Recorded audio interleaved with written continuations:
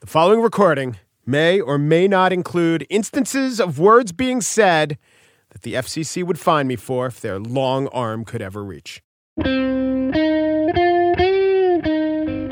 It's Wednesday, September 12th, 2018. From Slate, it's The Gist. I'm Mike Pesca. Russian President Vladimir Putin has said in a press conference that his government is aware of the two men who UK police accused of poisoning the former Soviet spy Sergei Skripal. And he says that these two men are, quote, private citizens, not Russian agents. Again, a quote from Putin. I call on them to appear before the media. Why would private citizen murderers appear before the media? Shouldn't you call on them to appear before some sort of tribunal? This is in line with Fancy Bear and all those hackers, too. Private citizens. They're just private citizens. Here's another quote from that press conference. There is nothing special here, nothing criminal, I assure you. We will see in the near future. Okay, but they did attempt to kill a former enemy of the state. It seems like an off kind of undertaking while you're on holiday in England and jump in a plane right back to Russia to pursue your private citizenry. I mean, a lot of tourists go to Buckingham Palace, try to get a rise out of one of those guards, right? Some go to Salisbury, try to poison people. Either way, these are things that private citizens like to do when visiting the UK. Also, these two private citizens, not rogue actors. You could have not disagreed with the fact that they have no formal affiliation with one of your intelligence agencies or the military, right? So you could have emphasized their rogue actors, their enemies of the state, that sort of thing. No, they're private citizens. Anyway, these private dudes, these blokes on a walkabout, they did kill another private citizen, a citizen of the United Kingdom, Dawn Sturgis. So this was the innocent woman whose partner found what he thought was perfume, but it was this nerve agent, and he sprayed it on her, and now she's dead. I would think that when they appear before the media, that would be the sort of thing on the media's agenda to talk to these private citizens. What's going on? Why would private citizens take it upon themselves to kill an enemy of Putin? Or maybe just a perceived enemy. Maybe they were taking an educated guess. Was this like a Mark David Chapman situation? Was Putin the Jodie Foster in this equation? I'm sure Putin's reacting like, look, can I help it if I'm so compelling? People kill my enemies to make me like them. This is called charisma. You've seen the shirtless horsey pictures, yes? The New York Times has some great reporting on these two private citizens. It turns out that there was a prisoner exchange, and that's why Sergei Skripal was in the UK. And Medvedev, the Putin placekeeper, he agreed to this. And when you have two countries essentially forming an agreement, it's kind of bad form to go back and try to kill the agents who are part of that agreement, don't you think? Right? Would call into question your honesty the next time we do a prisoner swap. And the key to all this, if you want to say, look, Putin's just a badass and a bad man and he'll always get his man, the key is that no one finds out. That is very important. International super agents do not get caught. Putin is a thug, but is he also a crafty assassin? Well, we all know that his hands are dirty, but the thing is, we can see the dirt. It's not that impressive. And let's remember this one final fact. Our president, Donald Trump, offered to meet with Vladimir Putin, and Vladimir Putin turned him down. On the show today, I spiel about my reaction to the prognostication about the midterms. But first, Anand Giridharadas. He is a little covered public intellectual. Well, you may have heard him on this other Slate podcast, The Good Fight. He was on a two-part episode there. Maybe you heard him on the Slate podcast hosted by a guy named Isaac called I Have to Ask. That's Isaac Chotner's podcast. Or you may have heard him on this other Slate podcast hosted by a guy named Isaac called Lend Me Your Ears. That's Isaac Butler's Shakespeare podcast. So you know one thing. If there's a Slate podcast, Anand Giridharadas has been on it. So as part of the unprecedented Golden Slam, he is here now on The Gist talking about, well, you know, the things that you've heard him talk about 45 times before. No, really, this is an interesting and unique interview with a gentleman who's apparently Slate catnip.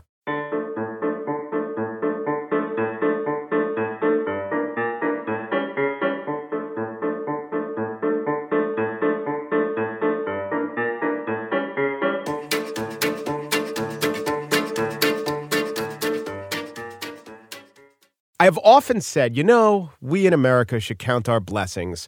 We have such great plutocrats. They give back so much. Can you imagine if our billionaires weren't as munificent as they are? And it sounds like I'm being sarcastic, but we've got some okay billionaires compared to billionaires in other countries, billionaires of America's past. We got some bad billionaires too, but good billionaires are better than bad billionaires, or are they? Maybe I'm looking at it all wrong.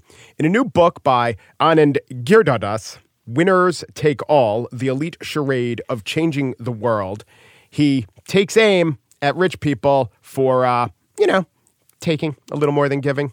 Hello, Anand. How are you? Great to be on the podcast with you. Okay. So here's what I want to stipulate. Obviously, rich people use charity to burnish their self-image, to feel good about themselves, to maybe buy off some bad publicity. And you're not exactly or only talking about charity. But would there be a way for you to say, you know what? That's a charitable endeavor by a billionaire. And yeah, it's really working. And yeah, it's really helping society significantly. Sure. So I think before we kind of identify how it can work, we have to talk about what the pitfalls are. Mm-hmm. The idea of winners take all is that this kind of elite do-gooding does several things, some of which you mentioned. It burnishes the winner's reputation, which is important because when people think, quickly about what's Goldman Sachs or what's, the Walton family, it occupies that imaginative space. The do-gooding can kind of conquer that imaginative space instead of saying, we need to really regulate that company more. That's one of the reasons they do it. But that's one of the reasons the Rockefellers and Carnegie did it. It also, serves to, wipe clean very explicit sins that people may have committed. But there are also other problems that are less obvious, one of which is the democratic problem. Even if you are a relatively good actor, even if you're not about putting your name on plaques, even if the giving you do makes a real difference in people's lives, even if you're not, trying to cover up some sort of horrible past, this kind of billionaire giving gives people, rich people, power over public life that is just millions of times removed from one person, one vote. Yes. This kind of sphere of do-gooding has almost created a fourth branch of government in which none of us have a vote and the plutocrats have all the votes. And it's not clear to me why we bother and have bothered to fight so hard for one person, one vote in our public life if we are, shunting more and more public problems, our public schools, our environment, our, the empowerment of women, poverty. Yeah. If we're shunting them into the hands of that fourth branch of government where we have no votes. Right. So in other words, we should do something public policy-wise about women in the workplace. Instead, we are told to lean in about it. We should fund our schools at a fair level. Instead, Mark Zuckerberg gives a big check to Oprah and Cory Booker. All these things should have a public policy dynamic, but we're sort of outsourcing it to the billionaires. However, in years past, our billionaires were doing the opposite of those good things. And some, like the Koch brothers, aren't even involved in the right side of the issues. So are you comparing it to an ideal or to the way it actually was, or other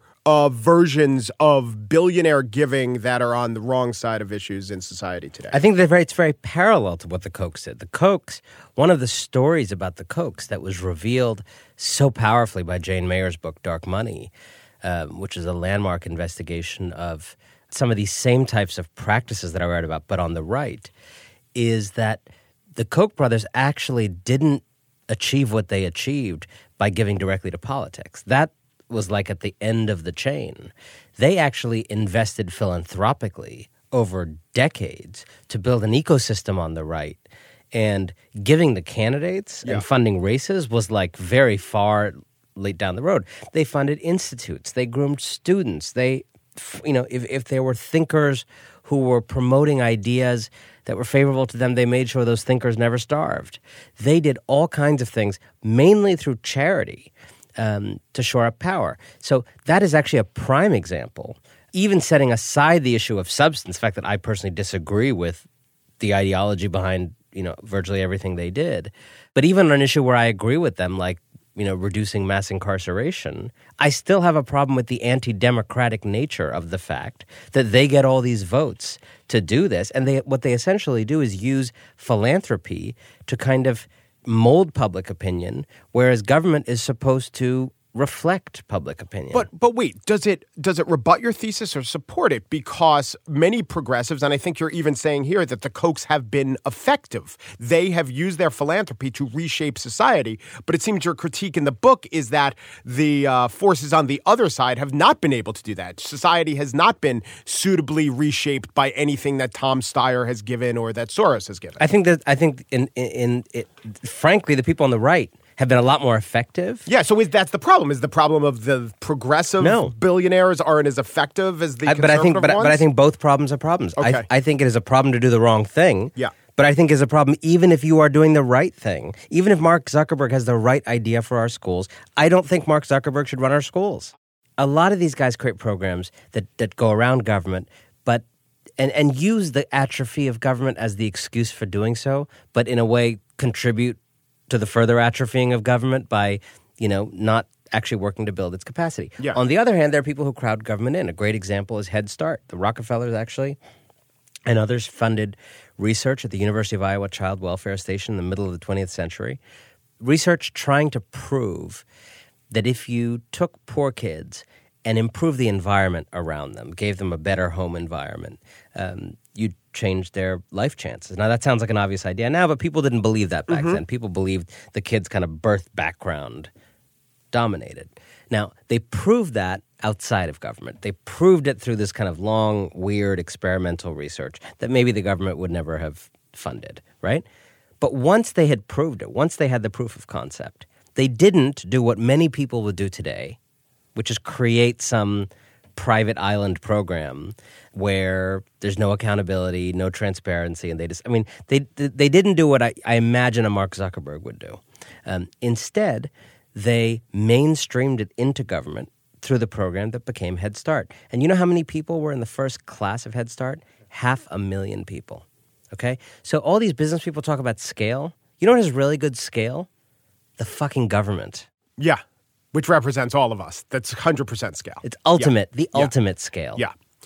You also take aim at the sort of altruist circuit that includes the Aspen Ideas Festival and anything sponsored by The Atlantic and TED Talks.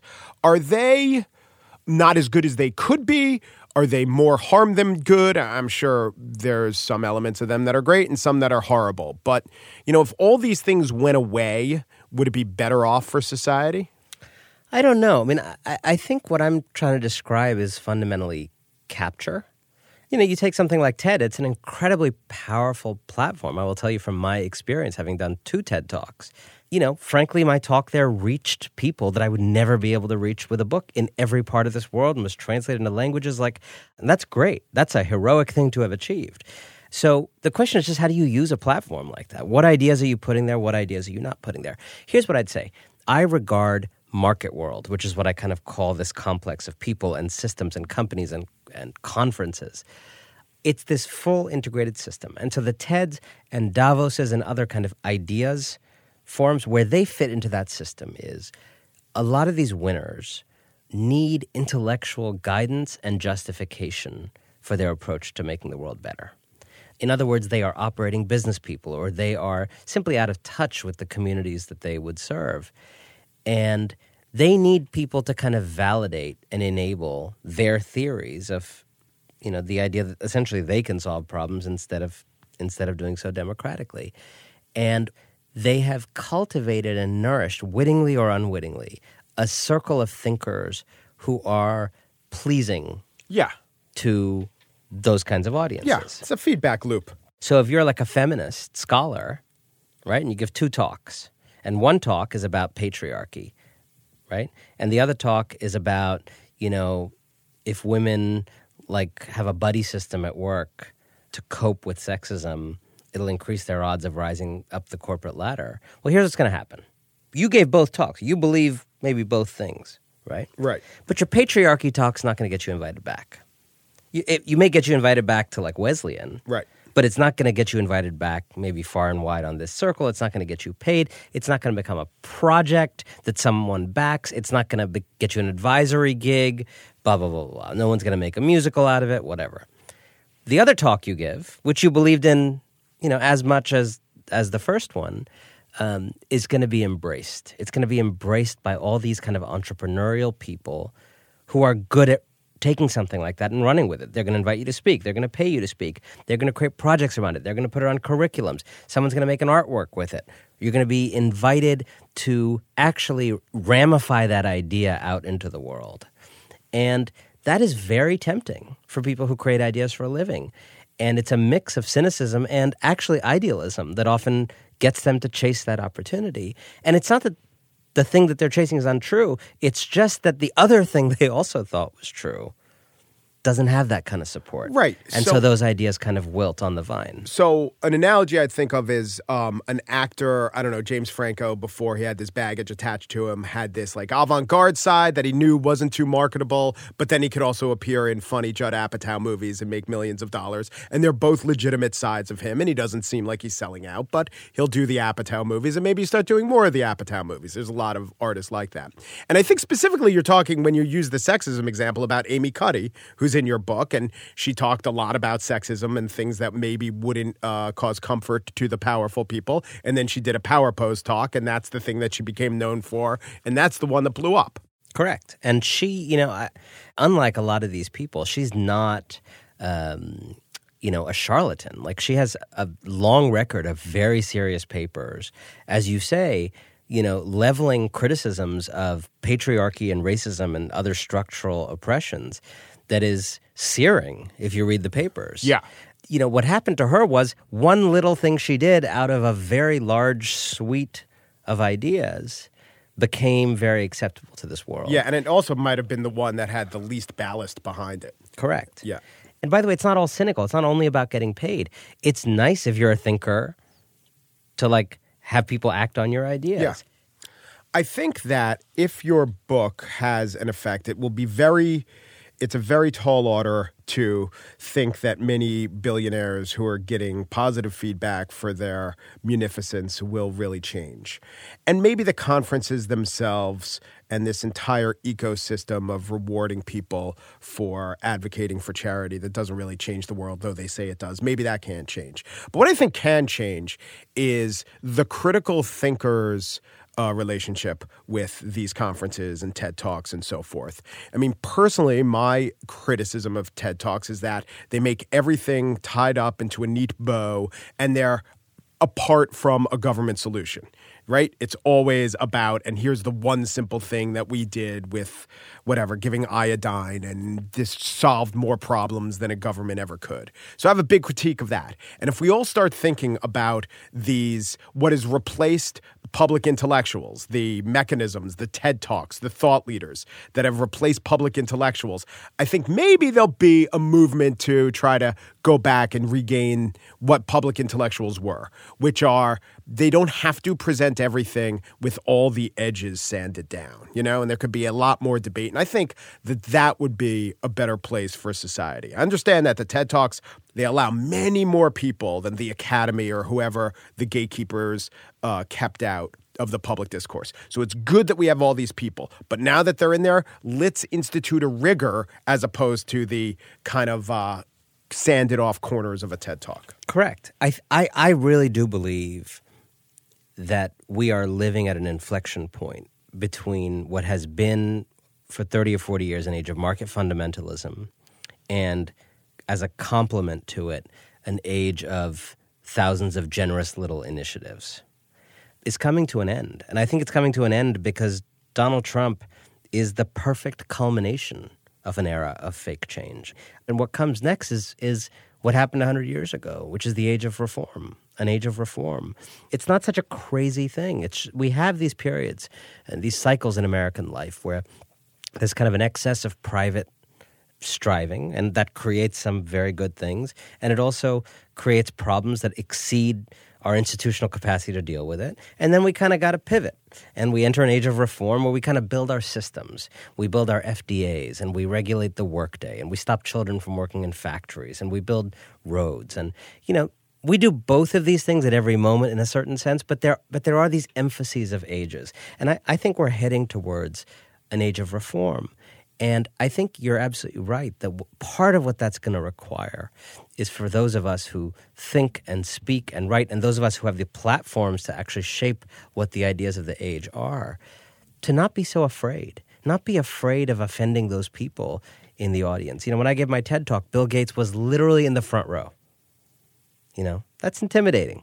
But we all have to, I think, understand that what this moment and inflection point towards the age of reform requires is a new set of ideas, a new set of thinking that is not concerned with not offending billionaires, and is actually centered in what it will take to bring our common life and common institutions up to the standards of the 21st century.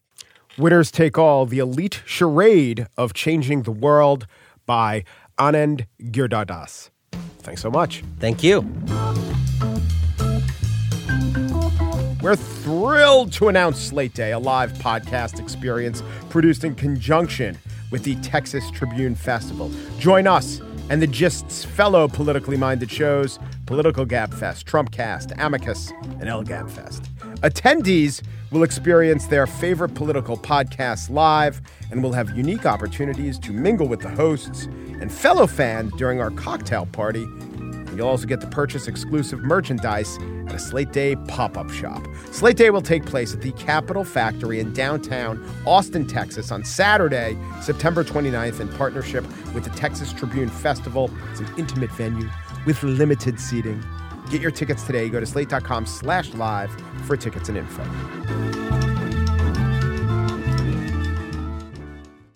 And now the spiel. I've been laying off here on the show and a little bit of my life, deep dives into electoral predictive content. But today I was drawn to it, and I was drawn by none other than Mr. Magnetism himself, Mitch McConnell, the scintillating, incisive seer of political prognostication, told Republicans that the following states, which we thought might be trending Republican in the Senate elections, are total toss-ups. Here we go. Arizona, Nevada, Tennessee, Montana, North Dakota, Missouri, Indiana, West Virginia, and Florida. They're dead even, he said. Then he said this. And every one of them, like a knife fight in an alley. I mean, just a brawl in every one of those places. I hope when the smoke clears that we'll still have a majority in the Senate. So it's a knife fight, but it's also a brawl. I guess a brawl could include knives, but once knives are out, why go back, I say one level down to brawl. So it's a knife fight. I'm thinking of fists here. But then there's smoke clearing, so apparently some sort of explosive was at play. Let's just say Mitch McConnell can seem benign, but that man has some menace about him. Now, if you put any stock in the McConnell 18 cast, I would caution you, what he's trying to do is get people worried for a map that looks pretty good for the Republicans in the Senate. Not so much in the House. I think we all know this, that it is likely that the Democrats will retake the House. How likely? Well, let's remember 2016. You remember 2016. The prognosticators got that one wrong. We were misled. Only the thing is, we weren't misled. Nate Silver and FiveThirtyEight were among the prognosticators, the forecasters who told us that Hillary should win, and she didn't win. But that's a kind of limited way to look at the art of forecasting. I mean, look at the polls. The polls were great. Not every poll in Wisconsin, not every poll in Minnesota, but overall, nationally, the polls predicted Hillary Clinton would win the presidency by 3 to 4 points. So that's really close.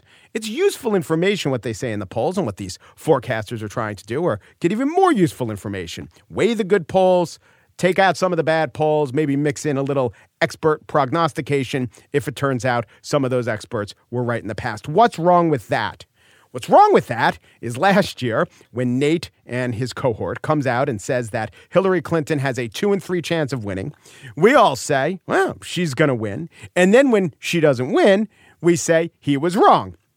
And that's where he was. Like the weekend before the election, it was Hillary Clinton had a 2 in 3 chance of winning, 65%. The last couple days, the 538 forecast ticked up to 71 or 72%. Now, from that, can we say Nate Silver was wrong? Or can we say that the 1/3 chance of winning actually came in, as 1/3 chances often come in? Now, Sam Wang at Princeton, he said Hillary had a 99% chance of winning. That seems suspicious. But maybe the 1% thing happened. No, not really. You can say that there was a 99% chance that Wang was wrong if, in fact, he said there's a 99% chance that Hillary will win. So wait, doesn't it stand to reason that if Nate said that there's a 66% chance that Hillary would win, that there's a 1/3 chance that Nate was right and a 2/3 chance that Nate was wrong? Sure, I would co-sign to that. That's about the correct math. But if an accused criminal has 2/3 chances of actually being guilty and 1/3 chance of being innocent, we'd let that guy free. You wouldn't buy a car that was only twice as likely to be reliable as to be a lemon. 1/3 chance of being right, that is a big chance. And so that's why I think that 538 really does provide a service, and he's been more misinterpreted as opposed to him and 538 being mistaken. That all said, this election cycle, I shall be using their services totally differently. I'm not considering the precise numbers next to their account in setting my expectations. I will perhaps occasionally survey them more passively because I subscribe to a lot of 538 content. I will learn how their chances and other chances change, and I'm not going to be clicking the what chance do the Democrats have of taking the House tab over and over again. So I did do that today. And I noticed that 538 is giving you the precise number, their precise, in quotes, number. And one of there are 3 different models. And the model with the that looks best for the Democrats, I guess you would say, will tell you that the Republicans only have a 17.9% chance of retaining control. But in bigger font, 538 is telling you it's a 1 in 6 chance. So they are getting away from the idea of faux precision. So you might say a 1 in 6 chance. That's quite a small chance. Well, I would recommend that they find other things that are 1 in 6 to put this in perspective. It's very easy in baseball because there have been thousands, in fact, 1 million baseball games played. And it turns out if you're the visiting team up 2 runs in the 7th inning and there's a runner on and 1 out, so that's a pretty good chance of winning. But the home team comes back to win about 1 in 6 times, about 17 or 18% of the time. If you don't understand baseball, let me put it this way. The Republicans only have a 1 in 6 chance of retaining the House. That seems low. But what if I told you that school-age children have a 1 in 6 chance of being obese?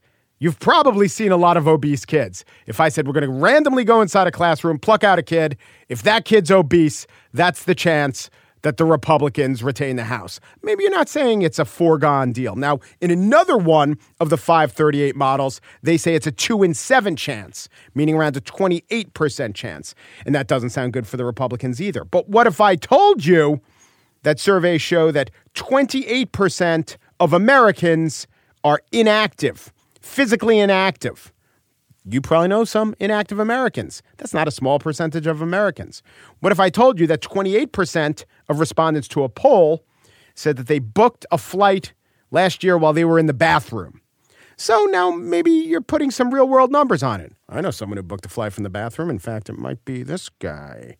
That's the chance that Republicans retain control of the House.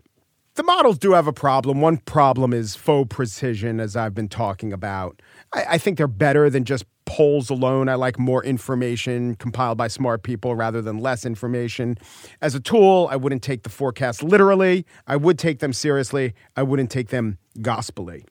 The problem I have is there's no way to tell if they're right. Retroactively, you can make a model that would have predicted all these races in the past. But since elections, especially presidential elections, only come around every 4 years and House elections only come around every 2 years, it's pretty limited data that you're working with. Like I said, with a baseball game, thousands, hundreds of thousands of baseball games, a lot of data. With an election, limited amount of data. I basically have been thinking about the election this way. Is it a toss-up? Is it likely to be a Democratic House? Is it very likely to be a Democratic House? Is it unlikely to be a Democratic House? These days, I think it wavers between likely and very likely, and I am not going to give you extra precise numbers to try to convince you otherwise.